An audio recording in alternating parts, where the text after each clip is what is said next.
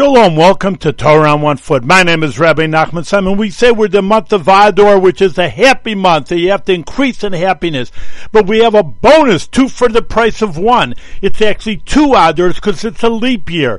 So therefore there's Adar Aleph and Adar Beis, and therefore we have 60 days of being happy. And not just to be happy for 60 days, but we always know the principle in the Torah, Ma'alin B'Kodesh. We always go increase in happiness. So it's not just stay happy for 60 days. Every day should be happy and happier, and 60 days will become to a tremendous level of happiness.